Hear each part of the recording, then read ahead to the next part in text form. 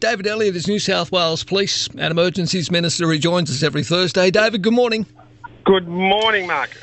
Mate, nice to talk to you. First and foremost, before we get on to the trip to Forbes today with the Premier, I, just out of interest, spoke to these young, not just young, but of their varying age, these Blockade people up in Newcastle yesterday. They're at it again this morning. They were at it again yesterday afternoon.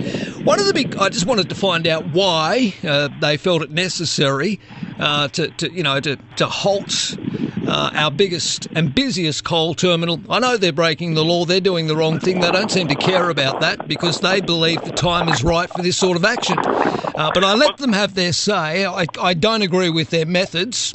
Everyone has a right to protest, but they're going about it completely and utterly the wrong way, putting themselves and the public at risk. Well, I think you're right, actually, Marcus. And I mean, what we've got here is people are just committing economic vandalism at a time when the state economy has got to be working itself to get out of the COVID pandemic. And I mean, I'm in Forbes as we speak. Right, I mean, I'm in Parks on the way to Forbes as we speak right now. Yeah. And they've been flood prone, and we've got to make sure that we don't obstruct any trade out of New South Wales at the moment. That's exactly what these vandals are doing. Yep. One question I asked, I mean, I don't know what their arrangements are up there, but I asked them, how on earth, are they able to get in there, get all the equipment they require to abseil from these coal loaders? I mean, the security up there at the port must be ridiculous because every second time I look around online, they're there. I don't know what's going on. It's not just the port. I mean, the police are telling me there's literally thousands of kilometres worth of railway lines that need to be monitored. That's why we've deployed Pol Air. It's why we've got the Public Order and Riot Squad and the police task force, strike force that's been established will be obviously doing an audit of all the security of those assets. But, of course, we've got to also remember that these individuals have no thought of their own safety, let alone the safety of other people. So they'll take whatever risk they think that they can get away with. Well, hopefully a little time behind bars may make them rethink the way that they go about their protests again. Well, you're speaking my language. You're speaking my language, Marcus, and that's why the police got legal advice to tell people, highlight that they are breaching the Crimes Act, and it's a little used part of the Crimes Act, but it relates to safety around railways.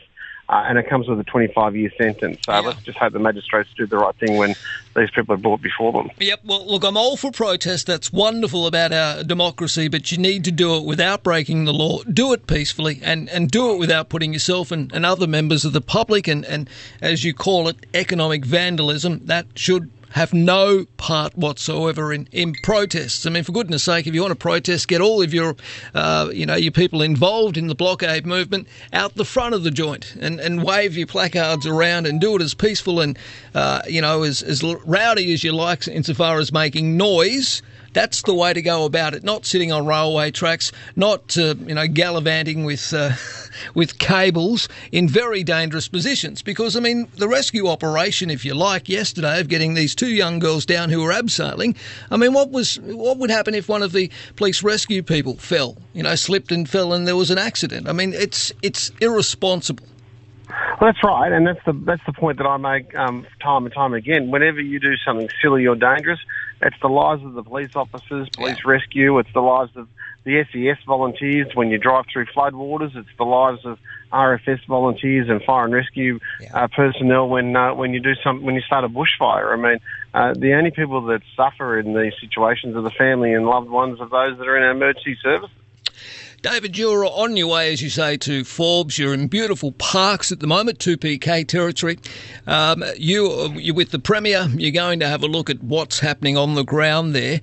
I think in the CBD so far they've dodged a bullet, but, I mean, farming communities, they've been really hit hard by this water, this surge from the Lachlan River. Yeah, that's right. I'm actually snugly in the back of a police vehicle with the Premier right now on our way to between getting briefed by the SES, and then we'll go to Forbes to meet with the the Mayor of Forbes and to inspect some of the damage. But we're very conscious of the fact that some of these crops here, and tragically on the back of drought, some of these crops here were bumper crops, and we've got to make sure that we can assess and how quickly they'll be able to recover and what assistance they'll get through the natural disaster declarations, which I've already spoken to the Federal Minister, Bridget McKenzie, about. So, a flood, like drought, like fire, are just, unfortunately synonymous with Australian life.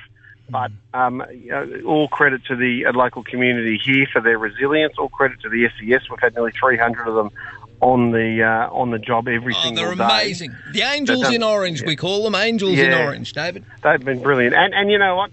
Let me put in a plug here. The wonderful former treasurer, and has got a different job. He gave me a record budget when it comes to emergency services, and I'm really proud to show him now as the Premier what that money's going towards and how it actually makes a real difference to our emergency services and the families and communities that benefit from the record investment. Well, weren't you out on the harbour showing off some other wonderful hardware yesterday? I was with the Premier yesterday on Sydney Harbour, and I was showing him the 4 new vessels that the Maritime Command have purchased to work alongside all the other combat agencies when it comes to counter-terrorism, search and rescue. And, of course, those vessels can be deployed anywhere between Port Kembla and Newcastle. But they can also be sent out as far away as the Tweed and Eden down the south coast. So, it's a good time to be in the emergency services portfolio, police portfolio, because we're seeing the benefits of a couple of strong years of financial investment.